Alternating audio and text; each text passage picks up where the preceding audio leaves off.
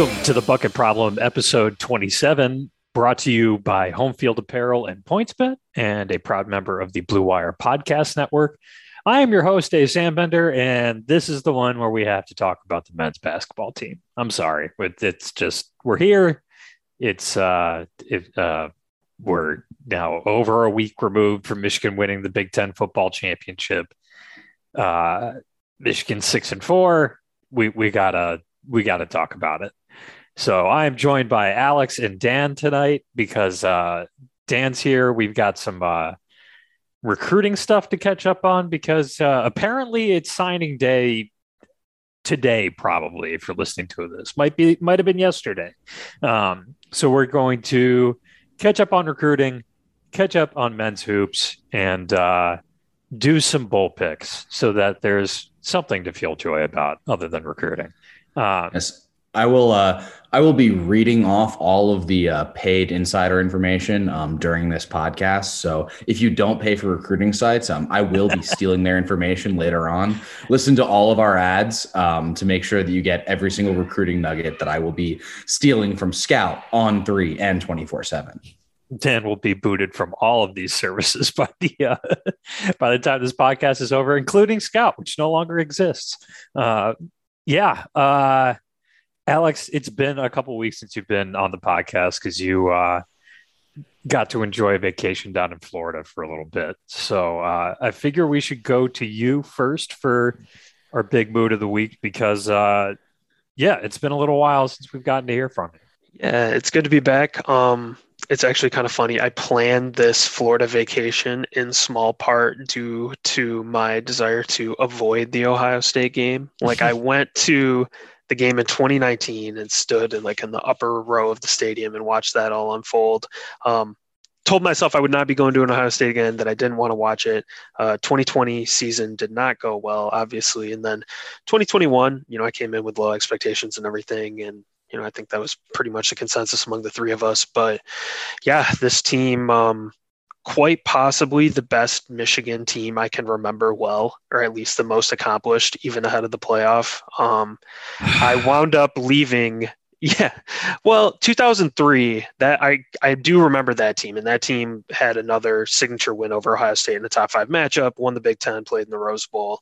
It's a long time ago. This was well before Dan's time. But yeah, so I wound up. We should start off this podcast every time just reading off of our ages. That's what you guys do, basically. I just want to continue to tell myself I'm young, even though I have a bald spot now. It is what it is. But anyways, that's the story of how I watched the 2021 Ohio State game in a Indy area Applebee's by the most decrepit strip mall I had ever seen.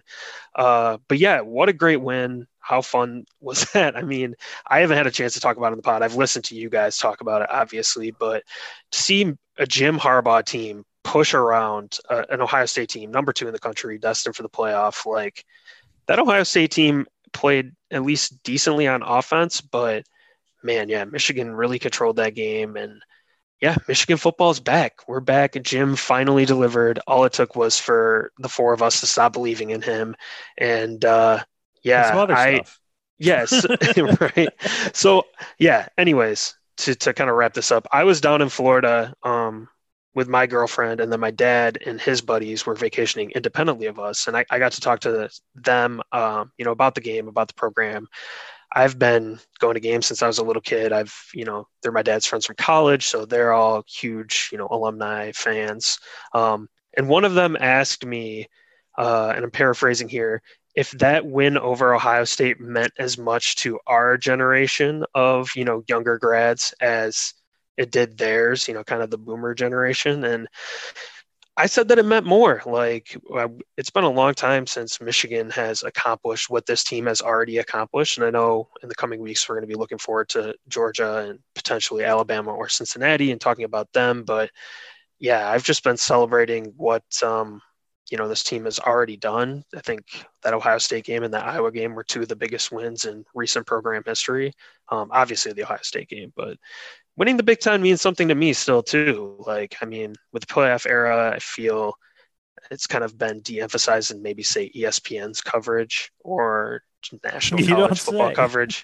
Yeah, right. Teams play for conference championships still. I mean, we have the playoff committee reading off the top 6 over here, guys. But yeah, we'll see what happens moving forward. That conference title means a lot to me. That win over Ohio State means a lot to me. And yeah, thank goodness Ward did not fire Jim. Yeah, which none of us ever advocated for him none to of us do. wanted that. None of us were thinking about potentially replacing him with a different coach. No, we never lost the faith in Definitely Mr. didn't Harbaugh. name any group chats after that. Wasn't repeatedly using a certain emoji. Yeah, none of that. It's a good thing we've never staked our credibility on anything, because the only through line of this podcast is just us being so wrong about everything. So yeah, no.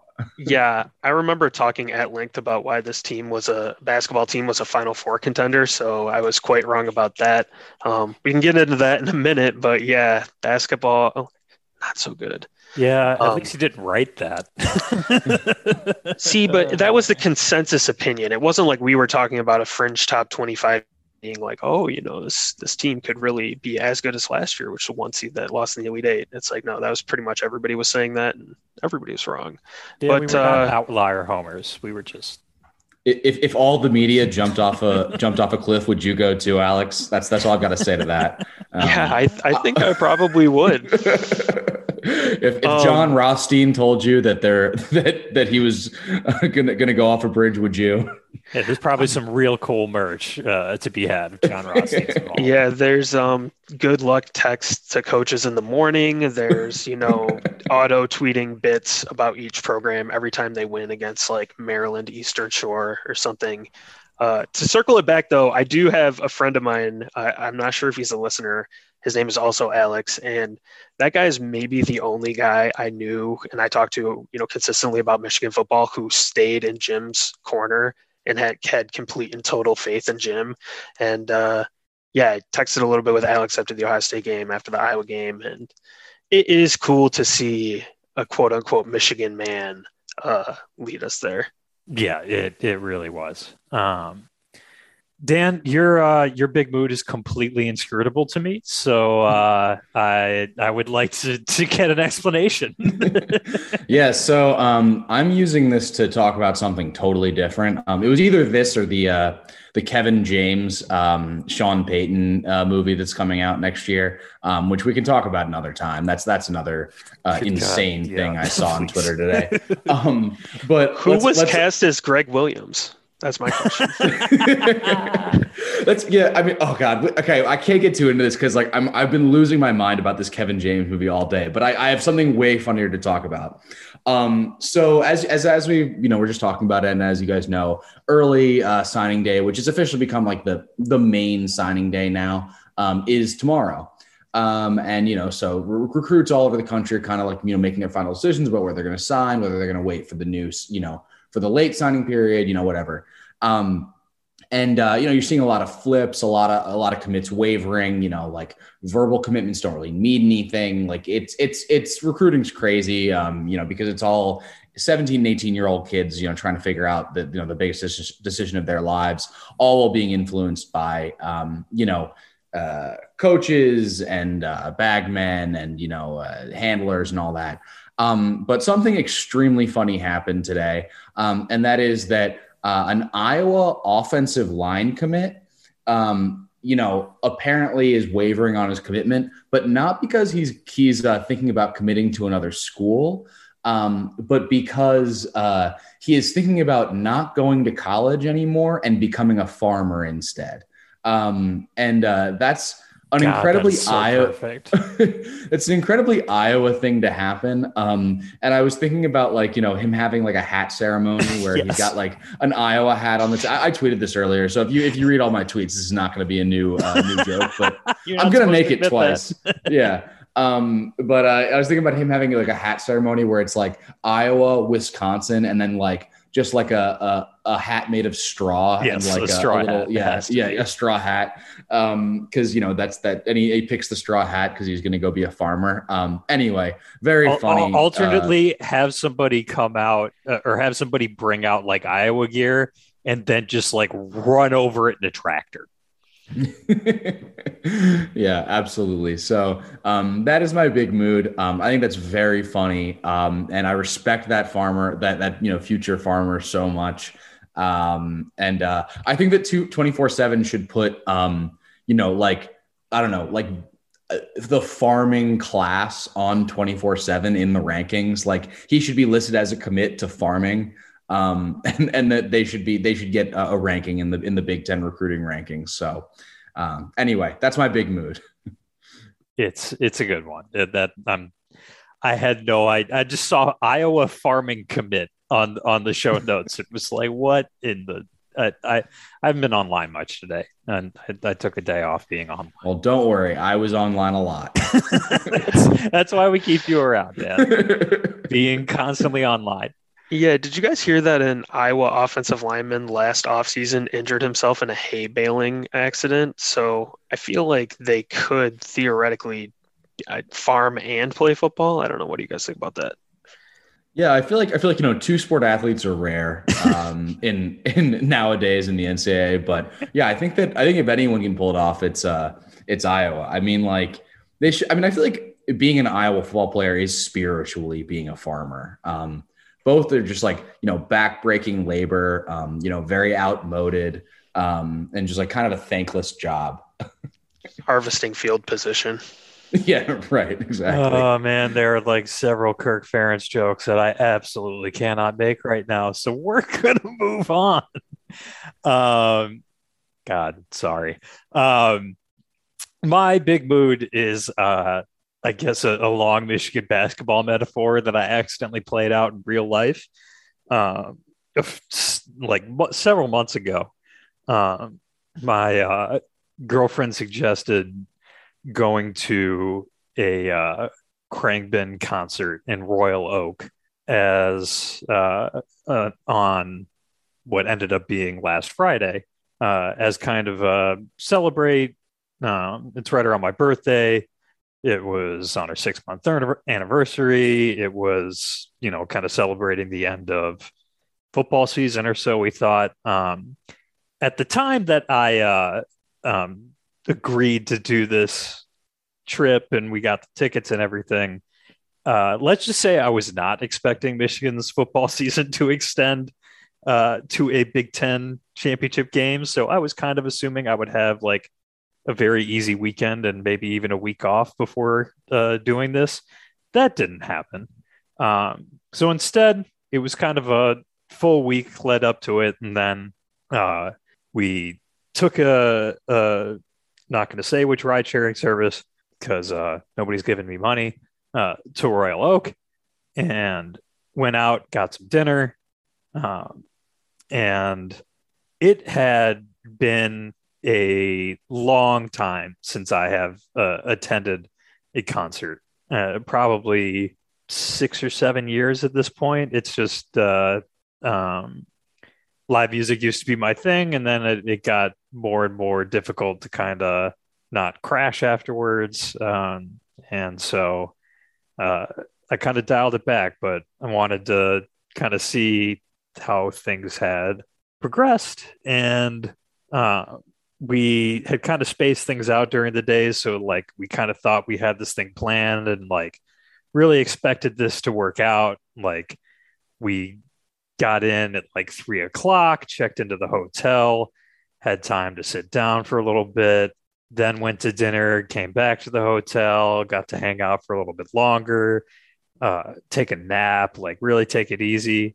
But then we went to the concert hall right at door open, which was our first error. Get in from a very long line because they have to check to make sure that everybody is vaccinated or has a negative COVID test from the last like day, which was nice. And otherwise I would not have been there. And got through a pretty long line for merch, got a shirt, was ready to experience a band I really like and, finally, sit through a concert for the first time in a long time. That used to be a big part of my life. And then the opener came on, and while they were not bad, they played a slightly screechier version of psychedelic rock than the headliner, and I just like immediately started feeling a migraine come on and was just done. So for my first concert in 6 or 7 years, I did not actually see the band, for which I bought a T-shirt. Uh, the plan just went completely awry pretty much from the beginning of stepping into the concert hall. And I don't know, it kind of, as I was always sitting watching the Michigan Minnesota game with like a throbbing headache for like the third consecutive day. It felt like I had kind of lived out the early season Michigan basketball experience of high hopes, and then having some predictable things, but you weren't sure whether they would all come together, coming together and making everything pretty freaking miserable. So that's my Michigan basketball metaphor. Hoped y'all liked it. On that note, Alex, you ready to talk? It's also another roundabout way for you to talk about being old on the podcast. Yeah, that was unfortunately one more way in which I could actually own myself instead of having you guys do it. So I guess I got that going for me.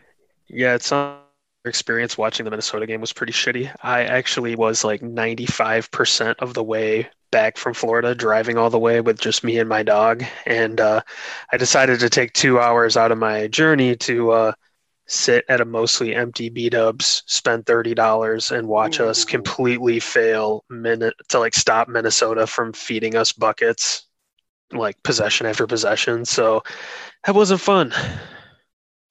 No, Michigan is coming off a 75-65 home loss to a Minnesota team that brought back nobody from last year's team and turned over their coach.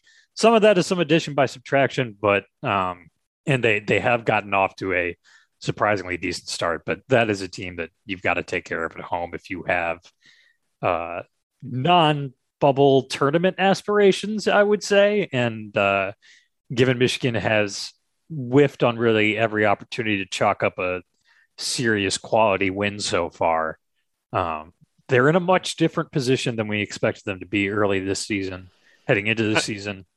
And yeah, I'm a little surprised you said the B word, bubble, there, because I remember Dan sounded the early alarm on that dreaded B word, and you and I were originally like, oh, we got some time, and then generally like eventually I started kind of feeling it. And then, yeah, it sounds like you kind of feel it now that this team, far from being a Final Four team, is a team where it's like, are they going to make the tournament? Like the fact that we're asking the question now really speaks to how far things have fallen.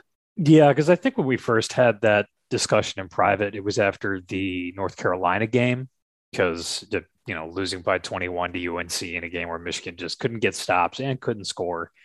It didn't look good, and it's not like North Carolina is a top 10 North Carolina team this year. It's a top 25, top 30 North Carolina team this year.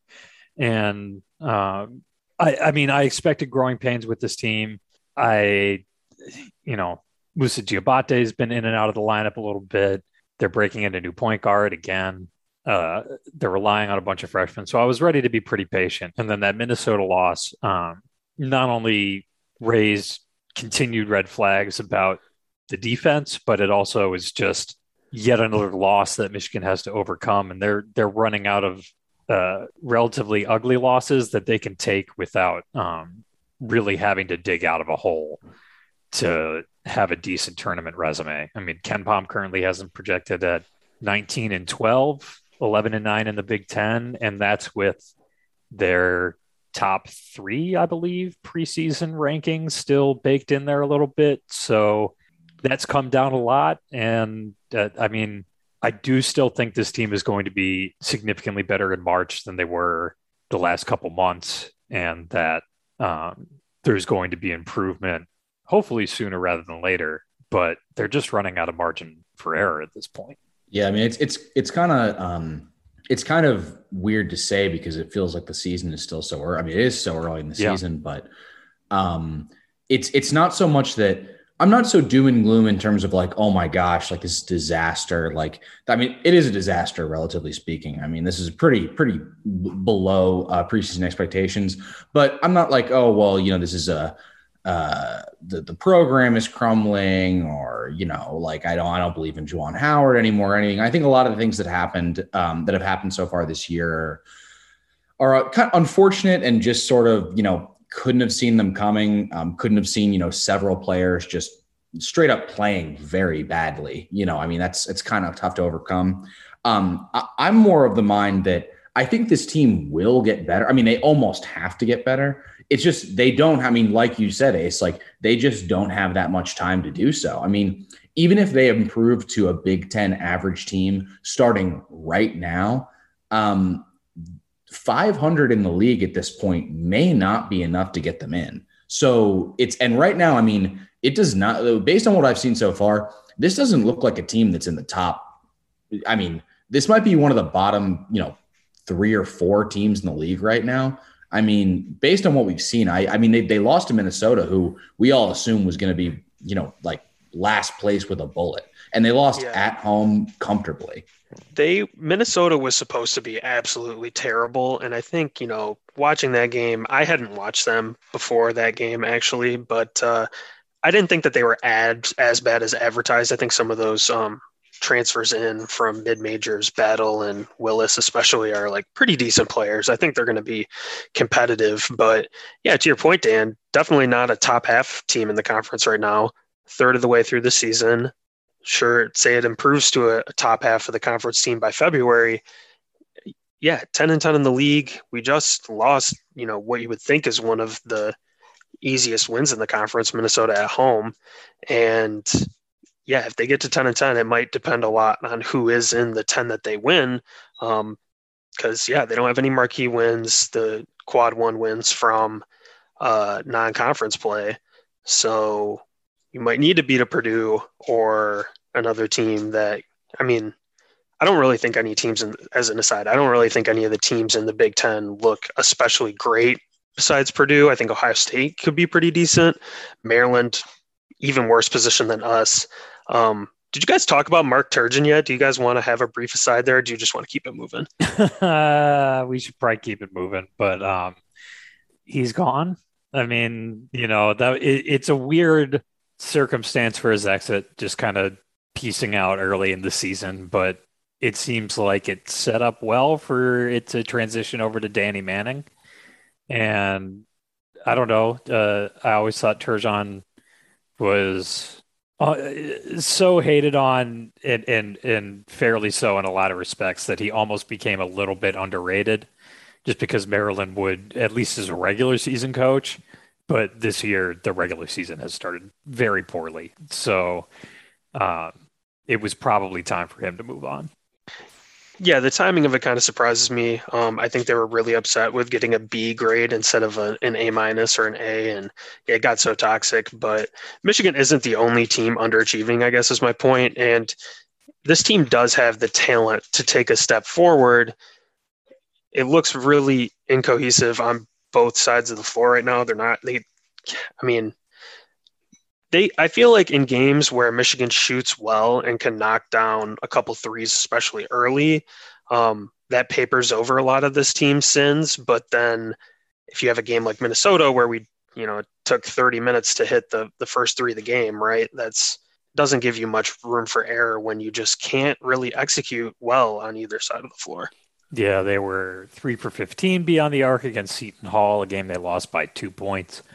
1 for 14 against Arizona in a game they lost by 18, 5 for 16 against North Carolina in a game they lost by 21, and 3 for 18 against Minnesota in a game they lost by 10. Shooting isn't the only culprit, but it's not helping. It's definitely not helping. And also not helping is the fact that Michigan doesn't really have a point guard right now, or at least not one that is raising the level of play of the offense, because Devontae Jones has been a pretty massive disappointment. It's safe to say so far. His defense has been a disaster. I don't know what the heck that one NBA scout was watching, but that's going to be a real mysterious, weird thing for a long time. That the word out of the combine was that he was a good one-on-one perimeter defender, because that really has not been the case so far. And he also has a turnover rate that's very close to his assist rate. He's 4 for 16 on 3-pointers.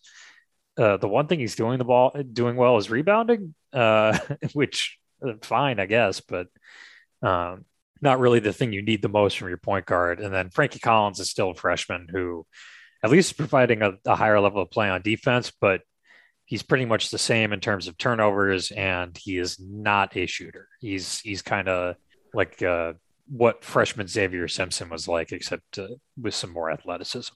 And definitely a lot more aggressiveness. Yes. People go under screens with Collins and with Jones, really, so that helps clog up the spacing. Collins can get downhill, but finishing at the rim at his size, even with his vertical and his, I guess, confidence or aggressiveness, that's not something you can live off of as that an part's been offense. Okay, but he's 7 for 17 from the line. Right. And to your point about Jones, like one-on-one defense, like he is not the only one that gets beaten off the dribble consistently, picks up, poor fouls. I think the team defense fell off so much from last season. And like in hindsight, maybe you could have thought, all right, Franz Wagner, he was, lottery pick, one of the best rookies in the NBA, and a guy that really impacted the game in a way that you didn't really see all the time in the box score. Isaiah Livers, another good wing defender. Shawnee Brown, great defender. You're replacing him with, freshman Caleb Houston, who has looked like a freshman out there. He's obviously talented, and I think he could be the player that might improve the most throughout the season, but defensive drop off there. Terrence Williams had a tough time against Minnesota, and you gotta be able to guard Minnesota. And we haven't really seen Zeb Jackson or Kobe Buffkin emerge as rotation pieces.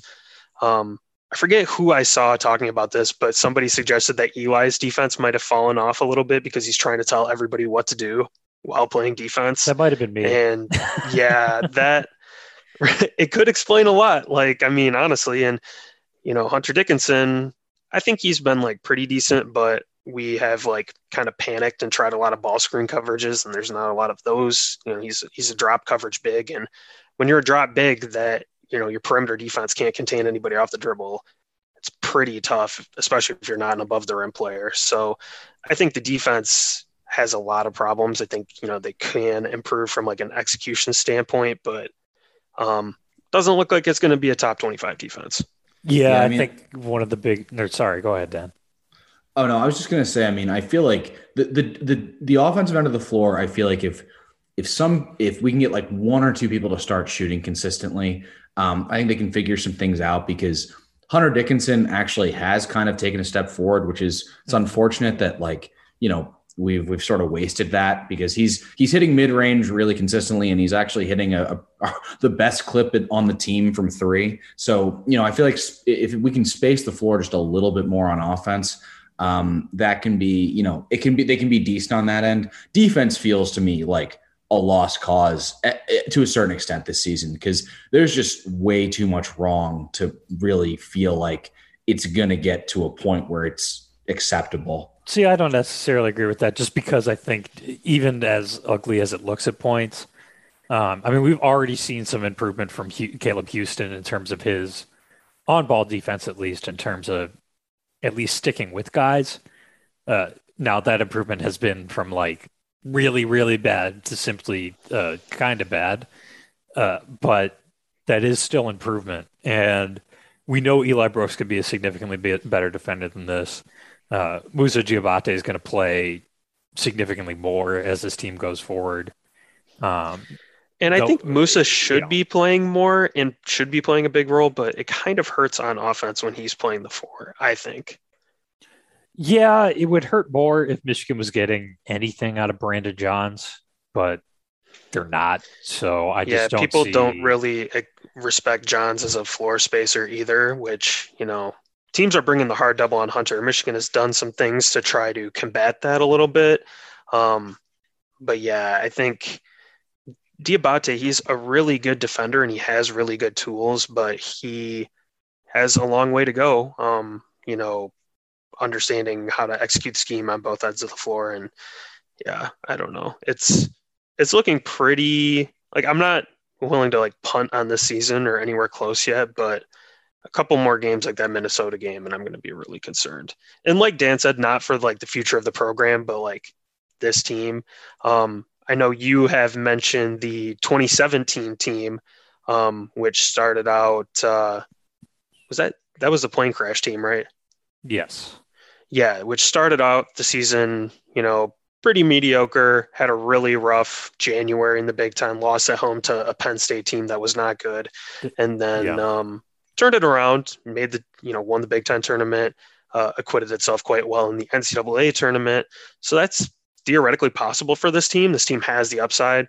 I've had actually been thinking back to other previous Beeline teams and some other teams in the Big Ten, but sometimes a team can turn it around like that, and sometimes it can be a 2010 type season where, if you guys recall, that was right after Michigan had broken the NCAA tournament drought, had two stars coming back in Manny Harris and Deshaun Sims. Kind of wonky from the beginning. It didn't have Final Four aspirations where everybody was like, this is going to be a good team. This is going to be an NCAA tournament team. And they finished with a losing record and missed the tournament. Tragically ended its season on a buzzer-beating loss to Ohio State. So I think there are a lot of places that I think there's a wide range of potential outcomes in this team, because just as likely to me as the 2017 outcome is the 2010 outcome. Yeah, I would say that Michigan's talent level is much closer to 2017 than 2010.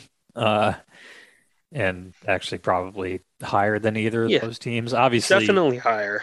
2017 had two seniors and a junior in the starting lineup and a sophomore, Mo Wagner, which helps a lot. But that team, as a reference point, started the season 14-9 and 4-6 in the Big Ten. That was where they were at when they had a hideous defensive performance at home, and they lost to a pretty crummy Ohio State team that kind of reset the alarm bells that went off after the Maverick Morgan game. So at that point, it was looking very, very bad for Michigan. And after that, they lost twice before the Sweet 16. So it can come out of nowhere. It's one of the reasons why I'm almost trying not to do too much of a nitty gritty breakdown of this team, because when it comes down to it, they've played 10 games. That's just not many basketball games. And it's very hard to take much out of a 10-game sample with a team that's still trying to figure out their rotation. And at this point, they could go in a number of different directions. I don't imagine that Brandon Johns is going to hold on to his spot in the rotation if he continues playing like this. There's also the chance that, we see the Brandon Johns that we saw at the end of last season. Terrence Williams might get more minutes. Those defensive breakdowns against Minnesota, I believe, were more with him at the 3 than him at the 4. So perhaps there's an opportunity for him there. Maybe Michigan tries to simplify things for Diabate by playing him at center more often and having it be more of a Purdue-like split where they get the most out of him and Dickinson in kind of shorter, high-volume spurts. Yeah, I think that's kind of an interesting question, because I do think they are compatible. And at the end of the day, Michigan is a team that has way more talent than I think even 2017. Not many teams have a Hunter Dickinson or a Moussa Diabate. But yeah, it's hard to learn two positions as a freshman, And he played center in high school. So I think there's, and it's just, when you're at the 4, you kind of have to learn how to guard actions for both bigs and wings.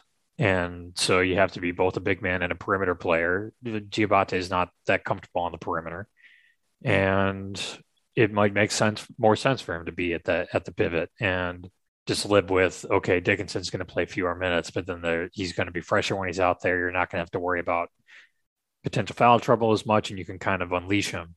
But it's not an ideal solution. But at this point, there aren't a lot of ideal solutions when the guy you kind of expected to be your third big man has just been MIA all season.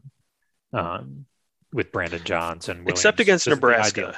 We need to play Nebraska every single game for Brandon Johns to become the best Brandon Johns he can be. I'm still holding my Brandon Johns stock. I have diamond hands on my Brandon Johns stock.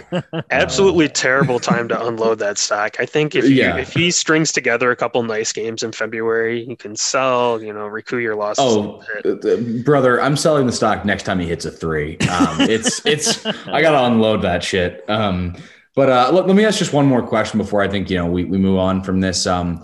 Do you put any of this on? I know a lot of this is like new players trying to come together. Do we put any of this on Juwan from the perspective of it feels like roster construction is there's not enough shooters on this team? I mean, I know Caleb Houston not being the shooter he was advertised to be is a big part of that. But do we feel like, he does seem to have recruited a certain type of point guard, especially that is not necessarily a shooter? Do you see any of that as on him, or is this more just like players coming in below expectations?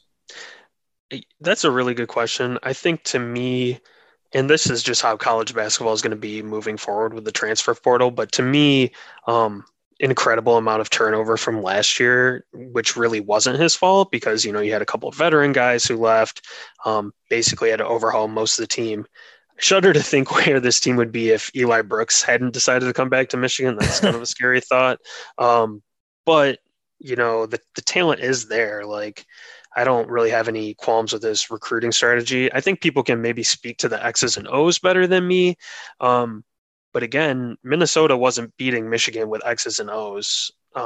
They were going one-on-one with guys, and you recruit those guys. You think they're going to be good at defense. You try to coach them up, and you give up however many baskets in a row.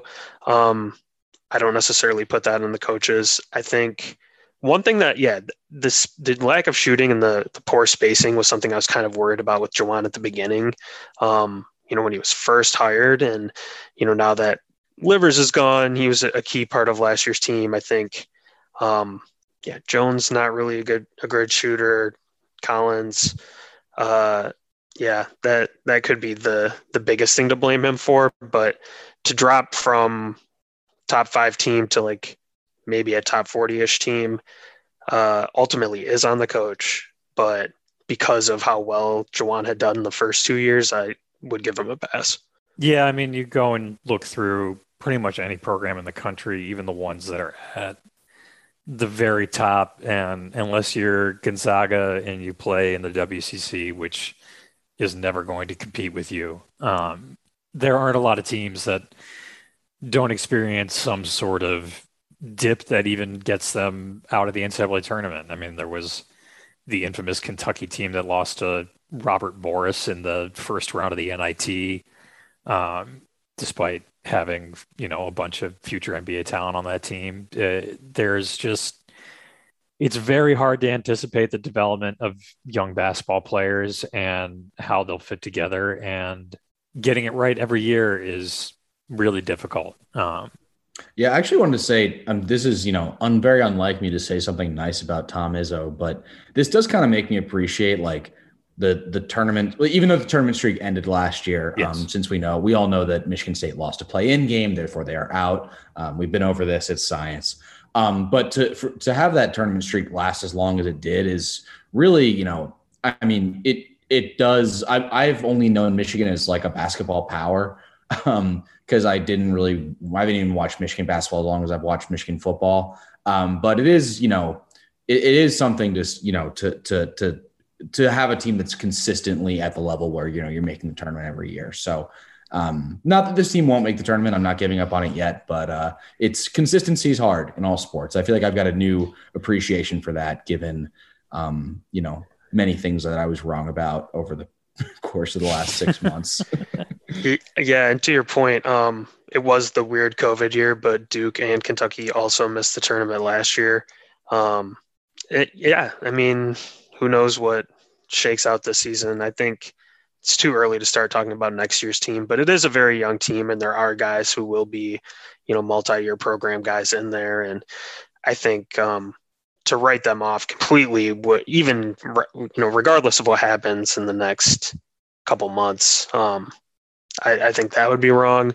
But yeah, like you said at the top, Ace, pretty much worst case scenario for what we could have expected.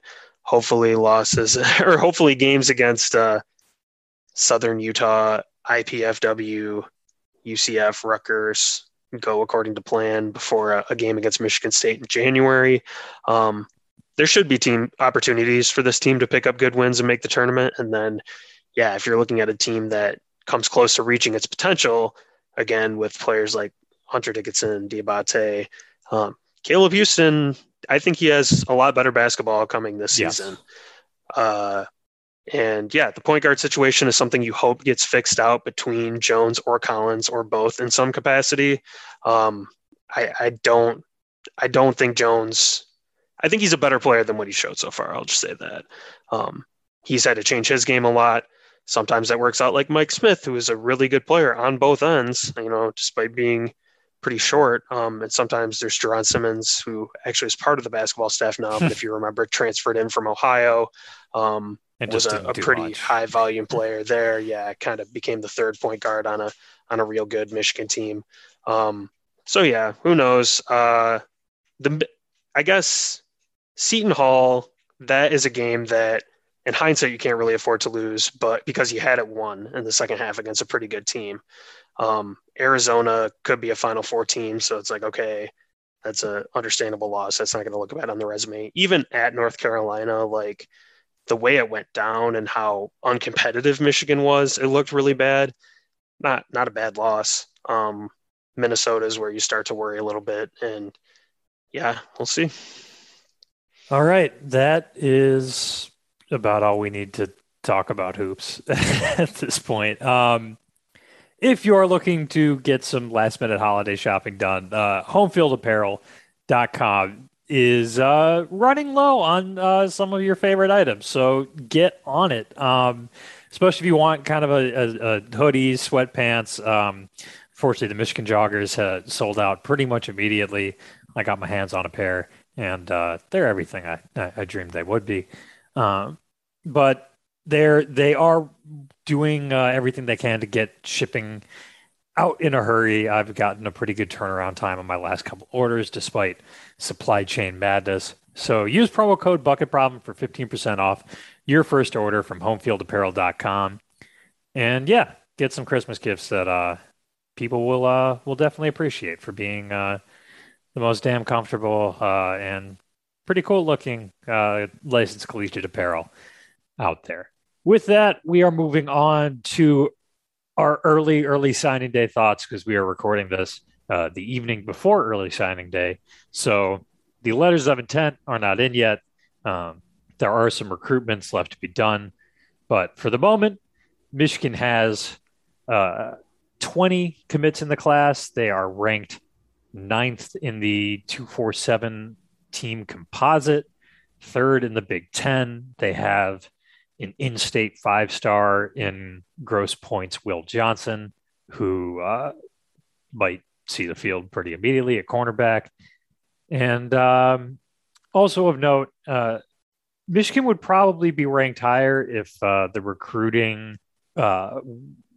recruiting services landscape was what it used to be in terms of like having more than one service with a lot of scouts on the ground.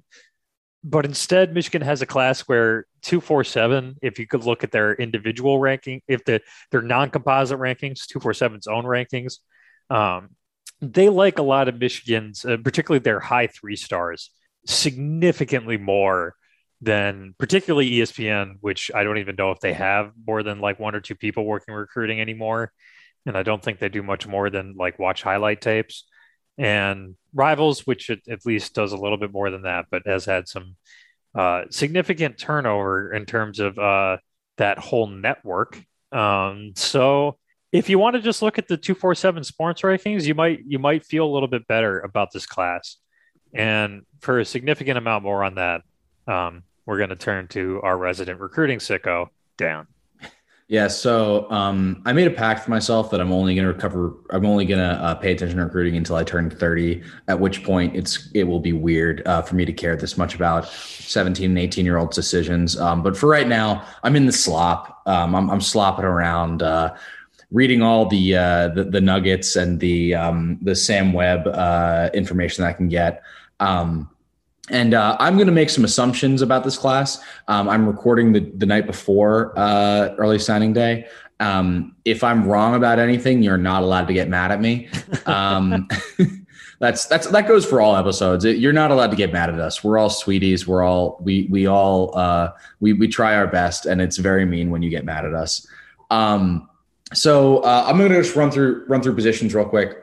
At quarterback, Jaden Denegal is kind of a guy that they settled on a little bit. They're sort of trying to sandwich him between JJ McCarthy and Dante Moore, who are both 5 stars. They're hoping to get Dante Moore in the 23 class. So this is kind of a sort of a high floor, low ceiling type prospect they're taking. But we've seen this work out. With the current starting quarterback, Cade McNamara, who was kind of on the lower end of the 4-star scale, and not many people thought he would, be the starter.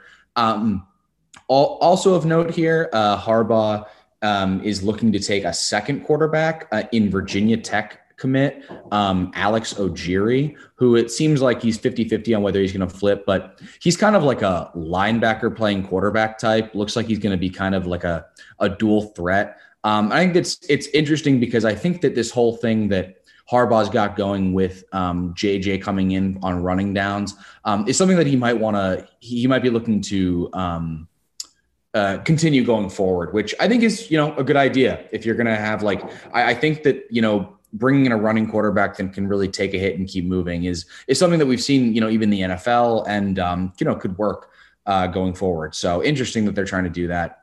At running back, only one commit, CJ Stokes, kind of an underrated guy from South Carolina, but a guy that Mike Hart's super high on, and they targeted super early. He reminds me very much of Hassan Haskins. Not going to make that lofty comparison yet, obviously, but power runner, upright runner, really like his film. And I really trust Mike Hart in terms of identifying running backs early. Wide receiver is an area where it seems like they've really picked up some momentum due to the Ohio State game. Tyler Morris is a top 100 guy they've had committed forever. He's kind of like a slot type. And they're looking to flip Amorion Walker, who's a stellar athlete from Notre Dame. Seems like really weird recruitment where the Notre Dame insiders are convinced that he's going to stick with Notre Dame, and Michigan insiders are convinced he's going to flip. So could be some very fun Tom Loy tears on the timeline tomorrow, hopefully. So look out for that. And then Darius Clemens, who's Andrell Anthony's best friend. He lives he's from Portland, top 150 guy that was committed to Oregon before the coaching change. So really looks like, didn't look like they were going to pick up have a really good wide receiver class for a while, but they've really picked it up at the end here. And I like all three of the guys they're looking at. And, it's kind of just gravy here because the wide receiver depth on the roster right now is really, really strong. Tight end has one of my favorite recruits in the cycle, Colston Loveland, who's an absolute monster from I think Idaho. Number one target in Idaho. And he's number one player in Idaho. Sorry. And he is an absolute man amongst boys playing high school football in Idaho. His huddle film is very, very funny. Idaho high school football is very bad. And Marlon Klein, who I believe was originally from Germany. So we've got that, immigrant. And you're not going to read the name of his school in Georgia? No. What is it, Ace? It is Rabin Gap Nkuchi School. Yeah, that's how you got a good one. That's a bizarre name for a school. That does not roll off the tongue at all. No. And so they've been looking for two guys at tight end for a while. I think tight end's one area where I just pretty much blindly trust Harbaugh at this point, but I especially love Colston Loveland, who was pursued pretty heavily by Alabama. So offensive line is actually the one area where you might have to wait until late signing day to really get a good picture. They're going hard with a lot of tackles. It seems like they feel pretty good about their interior line positions, but they're going after a lot of tackles in this cycle. So one thing of note is that they did get a commitment from 2020 prospect. Oh gosh, I'm totally blanking on his name right now. Andrew Gentry, 6'8", guy who went on originally committed to Virginia in 2020, but went on a Mormon mission, and now is 21 years old and looking and going to be a freshman, and realized that he had committed to Virginia to play football. Yeah. It was like, whoa. Right. and I think Bronco Mendenhall at Virginia is a Mormon, which is why he originally committed. So I think that they looked around the country and looked for like, what's the closest thing to a Mormon that we can find, and that was apparently Jim Harbaugh. I would love to hear Jim Harbaugh talk about Mormonism. Oh, he's probably got some look, Mormonism and Catholicism, as far as I'm concerned, are pretty similar. Don't quote me on that. I don't know anything about that. But I might have to cut that out, I guess. No, but for all our Mormon listeners. Look, I don't know anything about Mormonism, so I'm going to assume that it's similar to Catholicism. But anyway, I think that it's a really interesting prospect because he was originally a top 100 guy, and he's going to be really old, which could be like he could potentially play college football until he's 26, and that's going to be huge for an offensive lineman. That's a position where you really want like experience. So that could be a really cool thing to see, over the next couple of years. But he's going to be pretty out of shape, so he's not going to be an immediate contributor. But he's once he gets up to speed, that's one to look out for. Defensive line, it looks like they're going to get a whole bunch of interior linemen. Kenneth Grant's a true nose tackle, which this team really needs. He's also out of Ohio, which is great to see us getting back into Ohio.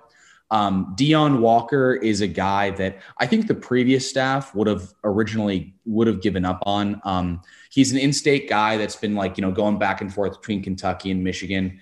And it's really good to see them, them stick with the recruitment. I feel like the last staff would tend to if guys didn't jump on the Michigan offer, they would sort of give it up. But it seems like he's trending back to Michigan. We'll see where he commits tomorrow. And then Derek Moore, who is a guy that's kind of come out of nowhere. He decommitted from Oklahoma when Lincoln Riley left, top 100 recruit, and seems like he's trending towards Michigan over Ole Miss. The only hurdle there is that I believe Biff Poggi was his high school coach and is currently on staff at Michigan. So we have to get a waiver from the NCAA, which is just such a ridiculous rule now that kids are getting openly paid. Texas A&M is just handing over big, legally handing over, stacks of cash to these recruits. But we have to get an NCAA clearance for, someone's high school coach from 3 years ago is on staff. It's just totally ridiculous. At an absolutely massive football factory too. Right. So the odds of Michigan recruiting a guy from St. Francis were always going to be pretty good. Yeah, and it's not because Biff Poggi is on staff. And I mean, look, my stance on the whole, Michigan did this a couple of years ago where they would hire kids' parents. And look, I'm under absolutely no, delusions that hiring Rashawn Gary's mom as team mom or whatever she was any kind of legitimate position. Okay. But I don't care. If you're willing to hire, take on that salary and pay someone's parent to work at the university, who cares? I mean, these kids are getting paid at Alabama and getting paid at Clemson. At least Michigan's trying to give it some veneer of respectability. So that's my short little rant on stupid NCAA rules. Edge is one area where I think that this class is a little bit lacking, but I like some of the developmental prospects they got. They got Ethan Burke, who we'll talk about a little bit later, but he's 6'7" and used to play lacrosse and is kind of a late bloomer playing at a really high level in Texas. I like him as a late pickup. It looks like Cavante Henry, who is one of my favorite players in the class, may end up flipping to another school because he was really close with Courtney Morgan, who is who was our director of recruiting and is now at Washington. Linebacker, they took 3 guys. Jimmy Rolder is my favorite prospect there. Go watch his film. It's really, really good. Violent.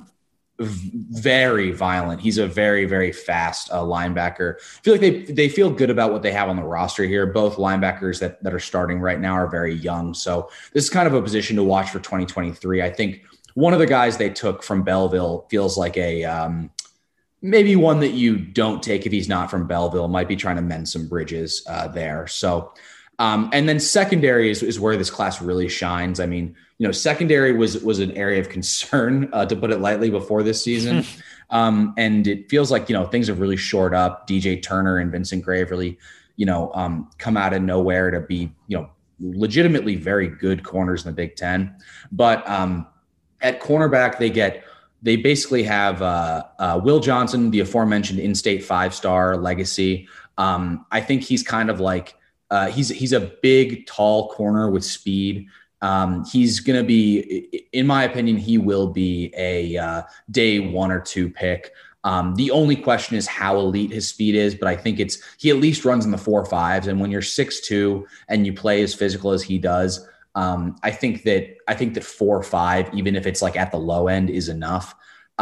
They got Miles Pollard, who is, or actually, I don't think there's 2 Pollards. You were right. Miles. Yeah. Miles Pollard, who's a guy that was being recruited by a lot of SEC schools. He's a high 3-star, but I really feel like he's legitimately underrated. I think he's got tremendous ball skills. I think he's a guy they targeted early and have kept on. And I think he's going to be, I even maybe like his film even better than Will Johnson's, even though, I know Will Johnson's a better athlete. And then Cody Jones, who I see as kind of like the next Dax Hill, a little bit smaller, maybe more of a Rod Moore than a Dax Hill, but I love his film. He's kind of like got that Jordan Lewis twitchiness. He's got elite speed. He looks great as a returner. I think he's going to be really good. So they've got like 2 outside corners and a perfect nickel corner. And then at safety, they're going to be taking oh my gosh, I'm totally blanking on the guy's name. There's the Zeke Berry, who is a top 100 kid. I think he's got tremendous film, elite athlete. He'll, kind of in the Dax Hill role. And then it looks like they're also going to flip Clemson commit or former Clemson commit, high 4-star.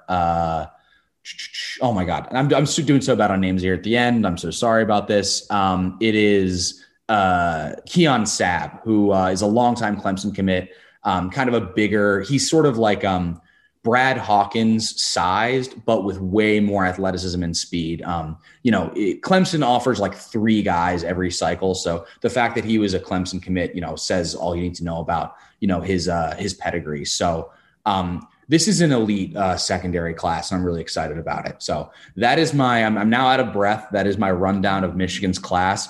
I think really the only areas that of concern overall are the offensive line, which, has the potential to get a lot better. And the edge, where I think that probably not the blue chips you would expect, but I think there's some guys that could be really good. And I think that what Michigan does feel good about what they currently have on the roster. So I guess now we can maybe get in superlatives for everybody.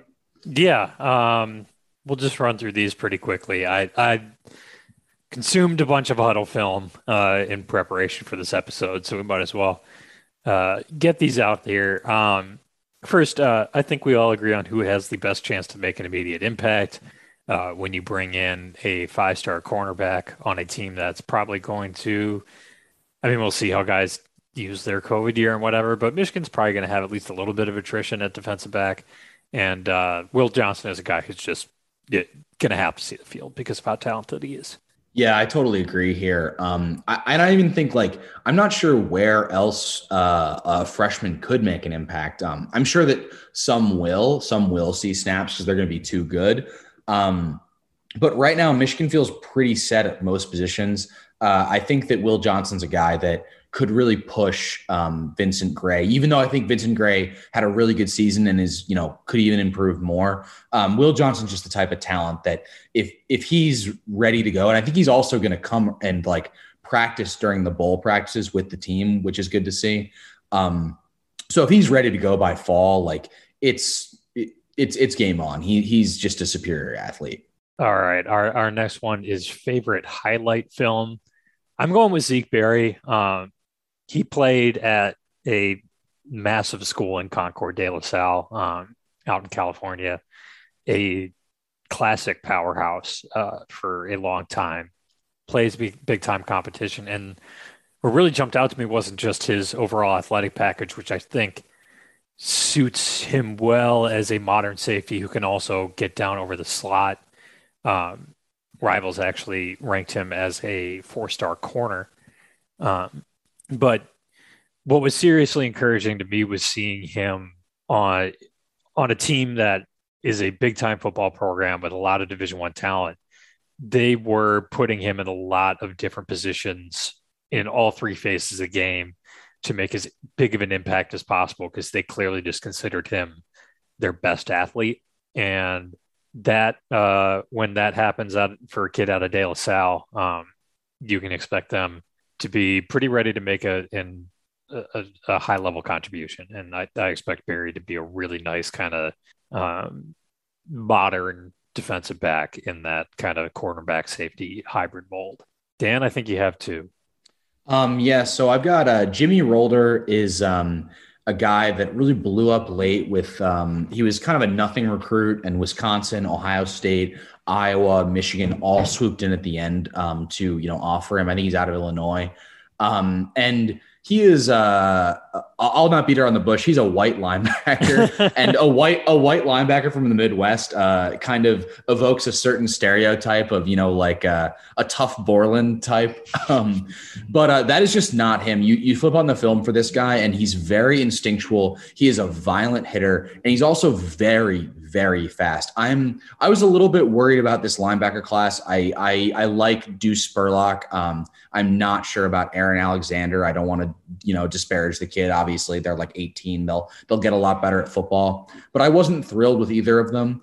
And I was absolutely thrilled when they got this kid. He's my favorite huddle film to watch because he looks like the kind of kid that like he lines up against your high school football team and you just are having zero fun the entire game as he's hitting you over and over again. But the most fun film to watch, as I mentioned earlier, Colston Loveland, who is really just playing amongst the Oompa Loompas out in Idaho and just catching 1,000 balls a game.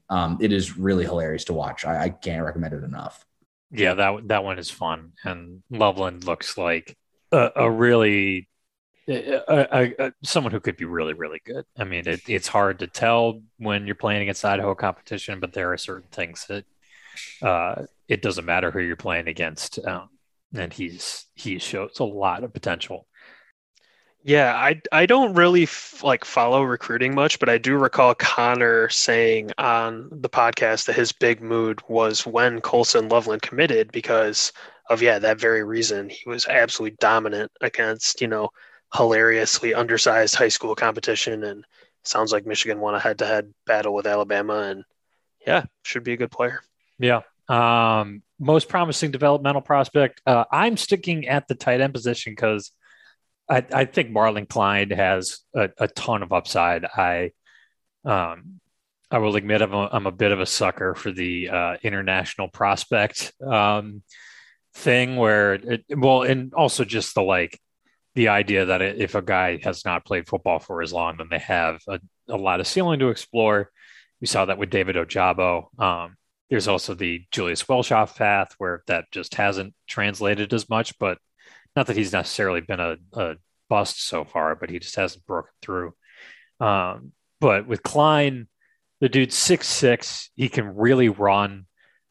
He's pretty skinny right now, but I mean, Michigan has another larger tight end in the class, and Colston Loveland, who can probably play a little bit more in line, and then you can use Klein as more of a flex or move tight end. And I think he's going to be a real mismatch problem at that size with his athletic package once he adds, 15, 20, 25 pounds so that he doesn't get blown over by pretty much any linebacker or even some safeties trying to jam him. But he's a guy where if you let him develop for a couple of years and then throw him out there, I think he's going to be a matchup problem and one that allows you to still line up in some pretty heavy packages. Dan, you like, even though you're not big on the Michigan's edge class as a whole, you have an edge player here. Yeah, so I'm not huge on Michigan's edge class, assuming that I really like Cavante Henry, who it seems like they're going to lose.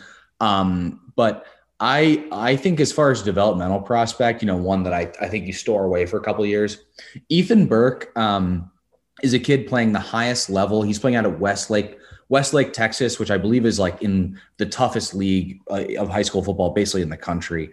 And he's got like 14 sacks this year. He's 6'7". He looks like a beanpole right now, but they're going to obviously put a ton of weight on him. And he played lacrosse. He like just started playing football like last year, or he was injured or something.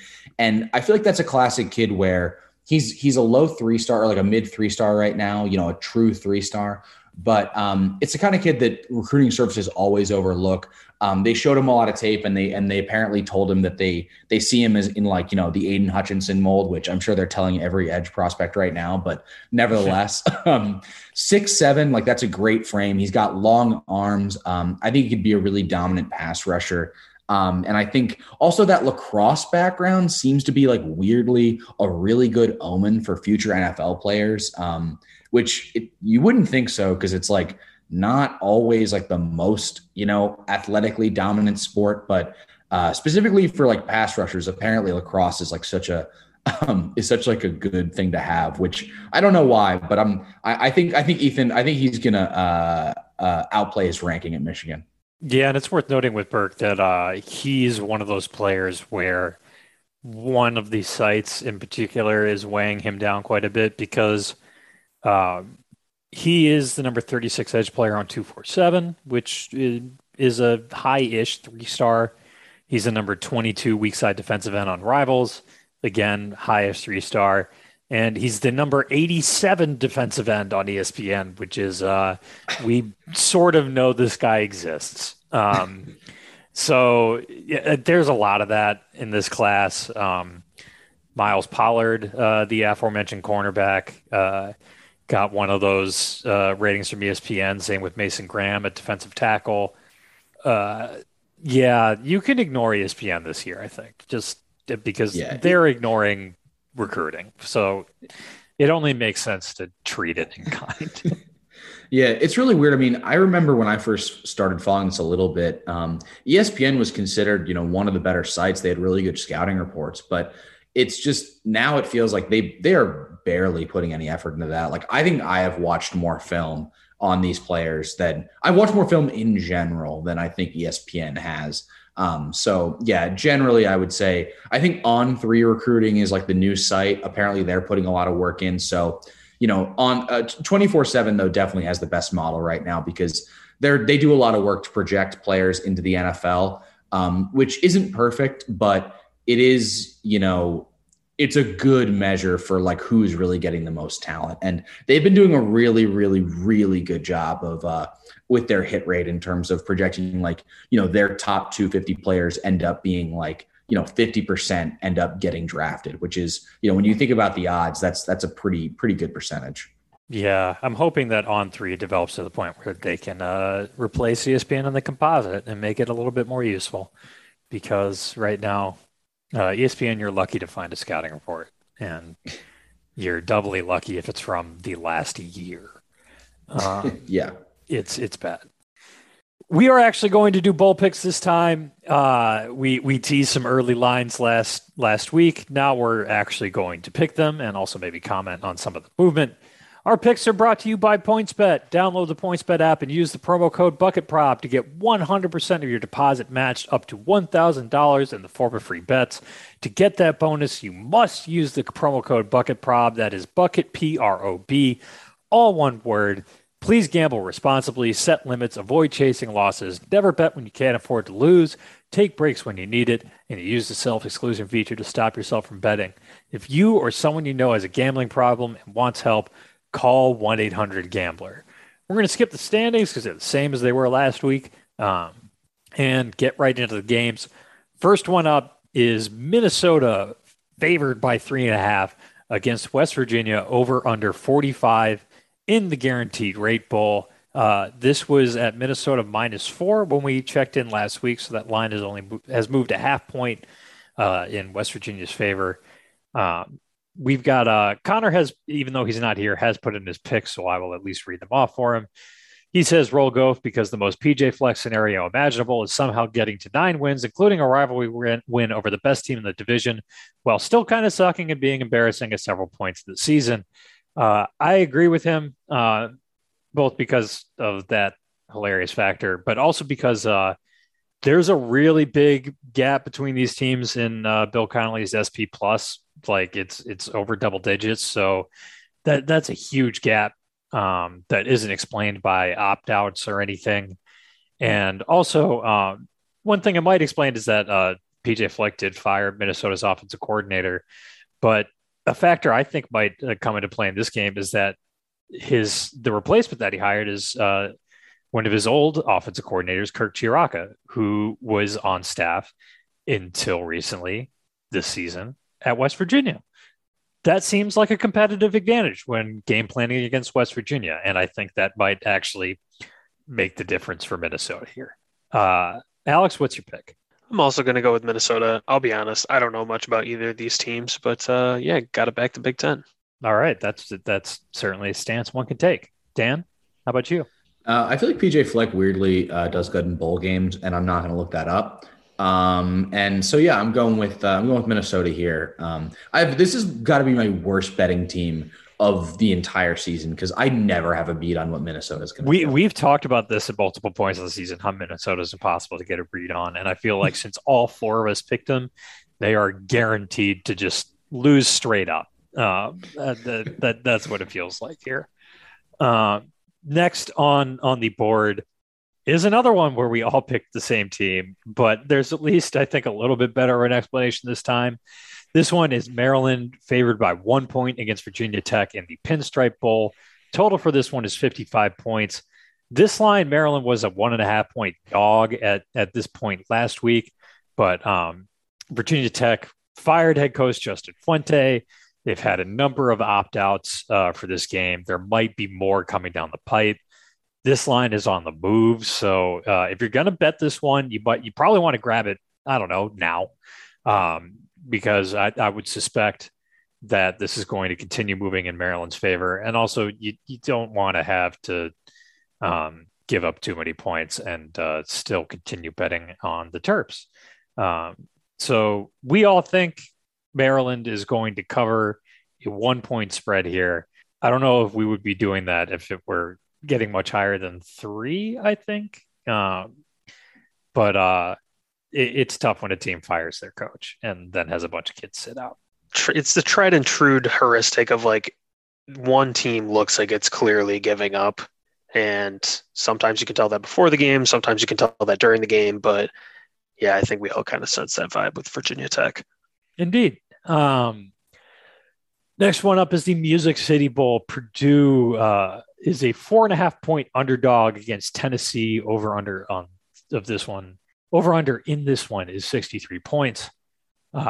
I'm going boiler up because I am fading the public on this one. Tennessee is getting the public money, and they're freaking Tennessee. I just do not trust them at all. So while I also do not trust the Boilermakers, I like fading public money that doesn't seem to have much of an explanation other than that Tennessee seems like they should be Purdue when you just look at those two programs' names on paper. But Tennessee's bad. And while Purdue might also be bad, they're the ones laying the points here. So I'm going with Purdue. Connor is agreeing with me here. He says Tennessee blows and is only eligible because the SEC was down bad this year. That's a succinct way of putting it. Alex, you stayed away from the spread here and went for the total. Yeah, I took the under on that. I think 63 was pretty high. Purdue, the iconic win over Iowa earlier this season has not matured well. I don't think Purdue's an especially good team. Don't really think Tennessee is good either. But yeah, under 63. Dan? Yeah, I'm going to go with Tennessee here, actually. These Indiana and Purdue have kind of taken turns having like really, promising seasons that end in like kind of weird blowouts to teams that are much more talented than them. So I'm going to take Tennessee, and I don't feel really good about it because I also think Tennessee is bad. But I feel like talent tends to weirdly shine through in these like lesser bowl games. And I could see Tennessee, winning and covering on this one. Yeah, that's fair. Next game up is the Peach Bowl, and the game that has had by far the most line movement since last week. Michigan State was a 4-point dog when we recorded a week ago. They are now 2-point favorites because while Kenny Pickett, Pitt's Heisman finalist quarterback, has not announced officially that he is opting out of this game, that certainly seems to be the suspicion among the people over at the sports books. And he might not be the only one opting out for Pitt. So this line has moved a significant amount. Connor's pick is still Pitt, although his reasoning is that it is an emotional hedge because it'd be much funnier if Michigan State won 11 games and no one noticed because the story was Michigan. I appreciate the spirit from Connor, as always. I took a look at Pitt's backup quarterback. It's Nick Patty, who is a former UCF player and then a Pitt player. And he's experienced. He's stuck around as a backup. So I'm going to also ride with Pitt because I don't know what motivation Michigan State has for this game necessarily. I'm not sure what motivation Pitt has either, but they're the underdog. And so I'm going to go against a significant amount of public money again and try to have it work out that way. Alex, you did the same thing where you have aimed your money at the total. Yeah, I actually took the over in this one. It's one of those games where it feels really difficult to get a read on, if Pickett's out, if Walker's out, both of these teams are going to look a lot different than they did during the regular season. But both teams played quite a few notable high-scoring games, so could be one of those fun bowl shootouts. Could be a 13-10 slog if Pitt's backup quarterback is real bad, but who knows? Dan, making it 3 for 3 on pick and Pitt if we're going with the spread. Yeah, so this one's really tough because Kenneth Walker almost certainly is not going to play. That's the buzz, and Kenny Pickett's still on the fence. So that's like two Heisman finalists. What I'm assuming must have been Heisman finalists given the quality of their seasons, sitting out this bowl game. But I think that the big matchup here is if Kenny Pickett plays, this is a really good passing attack against not at all like the worst Power 5 like secondary in the country statistically. And if Michigan State doesn't have Kenneth Walker, that offense is going to be pretty pedestrian. So yeah, I'm going to take Pitt because they're getting points. It feels like, I don't know. I feel like I'm being suckered into this one. And I feel like my record betting against Michigan State's also pretty bad this year. So, but whatever, I'm taking Pitt anyway. Yeah, I think I ignored those same warning signs while picking Pitt, but fuck it. We're doing it. Wisconsin favored by 7 against Arizona State in the Las Vegas Bowl. The over-under for this is a mere 42 points. Connor has picked Wisconsin because, as he says, no Pac-12 team wants that smoke. Fair this year. I am going with the over because 42 is a really low total, and these teams have a significant amount of time to prepare real offensive game plans. So you hope at least those first scripted drives are going to be pretty dang good. And I don't know. I think Vegas is still catching up to the fact that Wisconsin's offense really did improve over the latter part of the season. Graham Mertz looked something other than god awful, and they were able to put up some points. So I am considering the over. Alex, I think you're doing the same. Yeah, I'm also going with the over. Wisconsin, like you said, Wisconsin's offense is better than it was when they played Michigan. Braylon Allen behind that offensive line is starting to run the ball a little bit. And worst case scenario, Graham Mertz could throw 2 pick sixes again. So then the over would hit easily. I'm going with the over. I don't want to bet the line either direction, but yeah, 42 is low. Dan, you have my favorite reason for picking a spread this week. I said that Wisconsin is going to cover because it's revenge for the spike game from like 2017 or whatever. I forgot about this completely.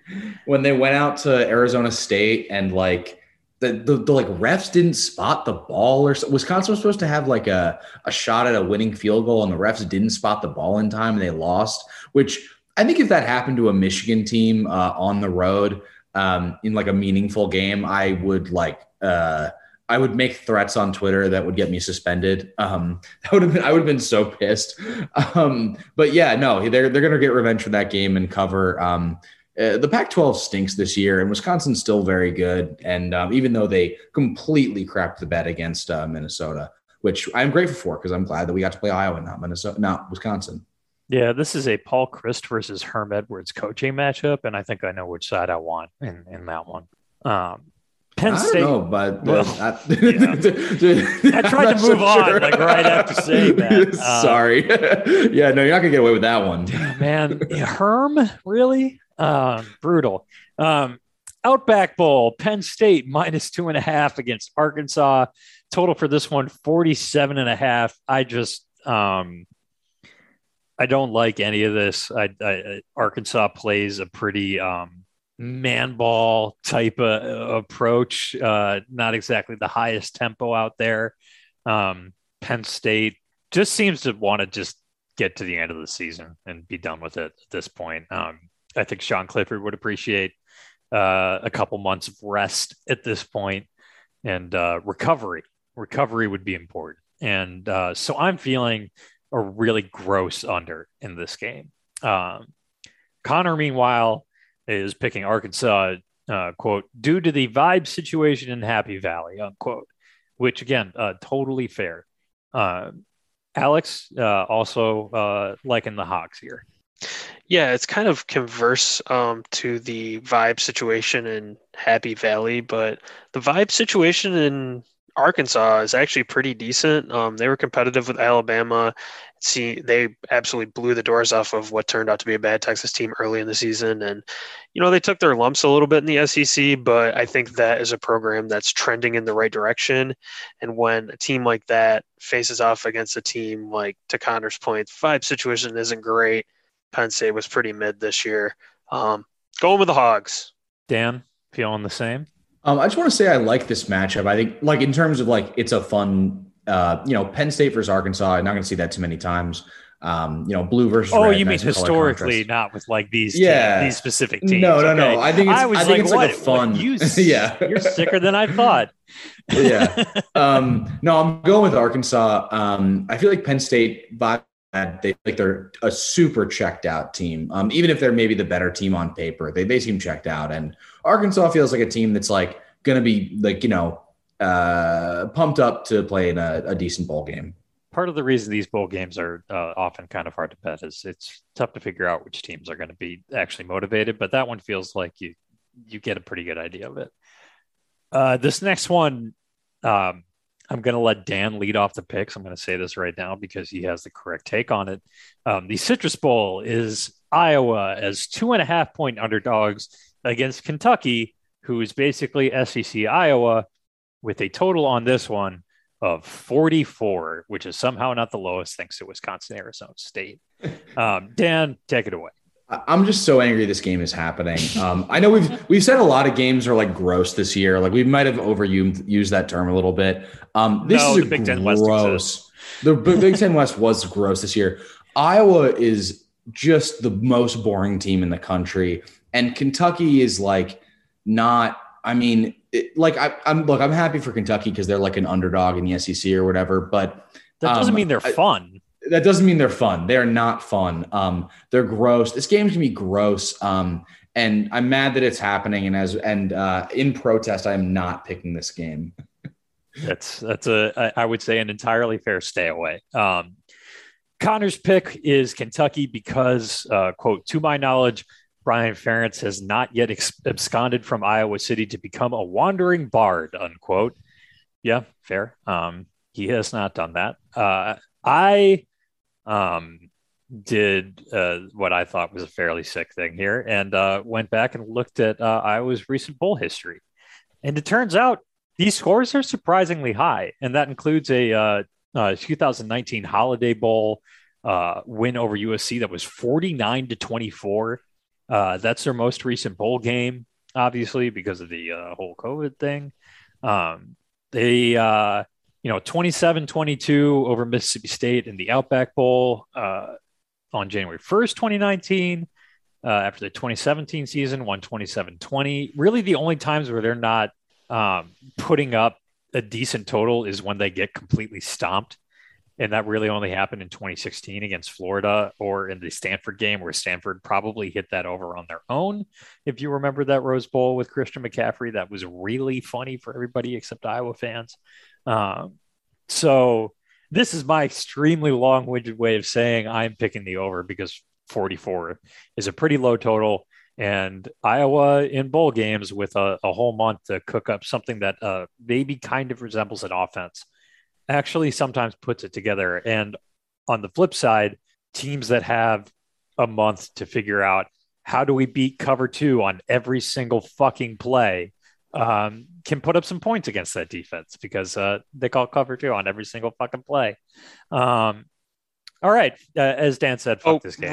Real quick. I did pick Kentucky.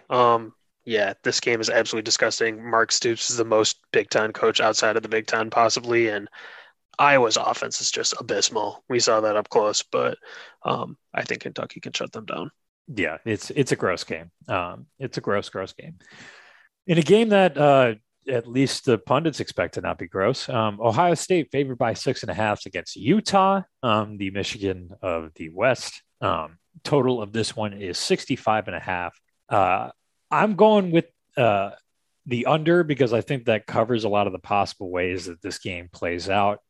I could see Ohio State kind of having a we're going to show everybody performance where they actually really shut Utah down. I could also see Utah turning this into a bit of a slog, or at least stopping Ohio State in a similar way that Michigan did and running over them, making this a shorter game because they have a really strong ground attack.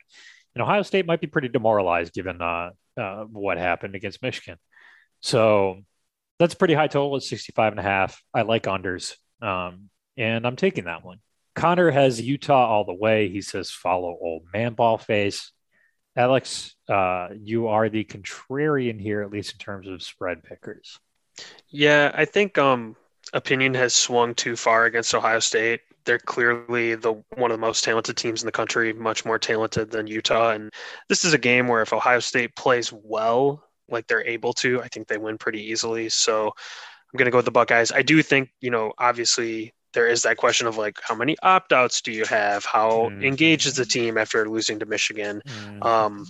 But yeah, I don't know. I think there's a chance that Ryan Day can get them up to play in the Rose Bowl. And if he does, they'll cover 6.5. I think Dan is feeling a little bit more of that cold winter breeze down in Chicago. And he's thinking that some guys might want to stay inside for this. I feel so. Here's the thing. We've never seen an Ohio State team super demoralized. We haven't seen Ohio State in a bowl game after losing to Michigan since they played Florida in 2011, in which I'm pretty sure they got worked by Florida. But I don't know. I'm not going to go back and look that up at all. But I think they're going to be super demoralized. The Rose Bowl is a cool atmosphere, but I don't think they care at all. If they're not in the college football playoff, those players are not going to get up. And they're going to be playing a super motivated Utah team that's going to run right at them. And I think they've got a long time to figure out how to try to shore up their run defense a little bit. But I just feel like this team's going to this is a game where Utah's going to be able to really beat them down over the course of a game. And even if I'm wrong about who wins the game, Utah's getting almost a touchdown. So I'm going to bet on Utah here. Even though I feel like I am falling into a narrative trap. I don't care. I'm doing it anyway because I'm a hater. For the record, that 2011 Ohio State team lost 24-17 to what was also a 6-6 heading into that game Florida squad, starting John Brantley at quarterback. So that's how it went the last time. They had 299 total yards in that game. So I don't know. Enjoy that. That was a hideous football game, and that might be what we're getting here. But interestingly, that line has not budged since last week. So even if there has been some popular opinion against Ohio State, I think their talent level and maybe their name value has helped keeping them as 6.5-point favorites. I think the disrespect that C.J. Stroud suffered during the Heisman ceremony with classless Desmond Howard poking fun at his offensive line, that's going to fire up the Buckeyes. That was we haven't even talked. God, we got to talk about that next pod. We missed the entire Ohio State meltdown discourse. Feels like a missed opportunity by us, but I got to say, Connor here for that. He's our vibe. Yeah, guy. You're right. You're right. Connor's going to need terrible vibes coming out of Columbus right now. The whiniest people right now. The fan media for Ohio State is incredibly shook. It took one game and they are broken. I mean, good news is the longer we wait, the more material we were going to accumulate because it is not really slowing down. It's amazing. Seriously, they're mad it was cold and that it was snowing. They want to see what a neutral field matchup would have looked like. I'm going to tell you pretty much the same. Yeah, it was not snowing on Michigan's sideline. They were also not cold. We managed to turn the weather at Ohio State. Columbus famously a warm weather locale. Gosh, yeah. And I know that you wanted to move on to the Michigan-Georgia game, but yeah, C.J. Stroud saying that his Heisman moment was a touchdown that got called back for holding in the Michigan game and that they would have won had he scored. They scored later that drive. It's just so funny to me. This is as great as I could have imagined the win over Ohio State to be, and I'm coasting on these fumes for a long time. Oh, yeah. I mean, just piggybacking off of that, someone's got to you got to know, as a competitor, you can't, even if that's how you feel, which makes no sense, by the way, because again, they scored 10 seconds later. But even if that's how you feel, you can't say that, bro. That's just the most. It's the weakest. That is the weakest shit I've ever heard. I'm sorry. It is so weak to say that. Say anything else, bro. That was hilarious. Yeah, you could say my Heisman moment was absolutely obliterating Michigan State. There you go. Yeah, would have been legit. Instead, he decided to draw more attention to a loss that he should probably want to move past. I don't want to rip on a college kid too much, but at the same time, man, at least quarterbacks aren't the ones that tend to set the tone for the team or anything. Anyway, Michigan 8-point underdogs against Georgia, over under of 44.5 because both these teams have pretty fucking awesome defenses, especially the Bulldogs. This is, of course, the college football playoff semifinal at the Orange Bowl. I am going with the over because I'm a little too scared to pick Michigan, given Georgia's defensive talent level. And I think if the game gets away from Michigan early, it could really get away from them. But I don't see with an entire month to prepare Michigan getting completely shut down on the offensive side. I think, Josh Gaddis just won the Broyles Award, and he earned it over that last month of the season with the game plans he was coming up with. So, with a ton of respect to Georgia's defense, I think that both of these teams are going to be able to move the ball a little bit. And 44.5 is a very low total. So I will go with the over. Connor's pick, he says, I bet on Michigan all year and I'm not stopping now. That makes sense given the stat that Dan is about to break out right about now. Yes. Michigan is 11-2 against the spread, best in the country. So I feel like I'm going to bet on Michigan here. Do I feel great about it? Not necessarily, just because I feel like they're going to be playing a very motivated Georgia team that is probably the most, probably the best team in the country as far as what they've done all year. But, when I really think about it, Georgia's offense is not as good as Ohio State's. It's very good. It's not as good as Ohio State's. So Michigan with a month to prepare should be able to hold them down, or at least, not let them run roughshod. I think Michigan will have enough drawn up that they can score, at least like 20, 21 points, 24 points. But it wouldn't shock me if Georgia pulled away in this one. I'm not totally sure what to expect. I think that we'll get more into the preview of the actual game. I think the big thing is, it's very possible that Michigan is totally unable to run on this defense. And that would be, a big problem, obviously. Yeah. So I'm not 100% sure what to expect, but Michigan being 11-2 against the spread and getting 8.5 points feels good. Georgia choked in the one real big game they had all year. So I don't know. The question is like, is this going to break the trend of the college football semifinals being complete laughers? Is Michigan closer to, an Ohio State team that has played well in these games in previous years, or are they closer to maybe a Notre Dame team that's been not as competitive in these games, even though they, have a very good team? It's much to consider. I don't know where I stand yet, but because I have to make a pick right now, I will bet on Michigan because this is a Michigan podcast, and that's what you piggies want to hear. Fair enough. Alex? Yeah, I like Michigan to cover. You said that you wanted to be respectful towards Georgia's defense, which I totally appreciate. I think that's the right course of action. I think there are a lot of very, very good football players on that defense. I listened to your podcast with Ryan and Spencer, esteemed Florida grads. I really enjoyed that. That helped me through my drive back to Michigan. So I want to hate on Georgia a little bit, disrespect the Dogs. They had not played anybody really before playing against Alabama. They were the number one team. People were talking about that being one of the best defenses in a generation, maybe one of the best defenses of all time. And while I don't necessarily think that Michigan can replicate the Alabama playbook that they used to put up 41 points and a bunch of yards on Georgia, I think that data point caused me to reassess quite a bit how I felt about Georgia. And I don't know if Michigan wins this game. I do think Michigan is playing their best football. I do think Michigan has at least, maybe this is wrong of me to say, maybe this is being a homer, but I think when it comes to Michigan's defense against Georgia's offense, especially with a month, the fabled month to prepare, I think Michigan will slow down Georgia quite a bit. And can, Michigan's running game, on the other hand, stay on schedule? Can Michigan find big plays in the passing game? Those are open questions, but yeah, Michigan's been great against the spread all year. Great vibes coming out of Ann Arbor, and 8 to me is too many points to give.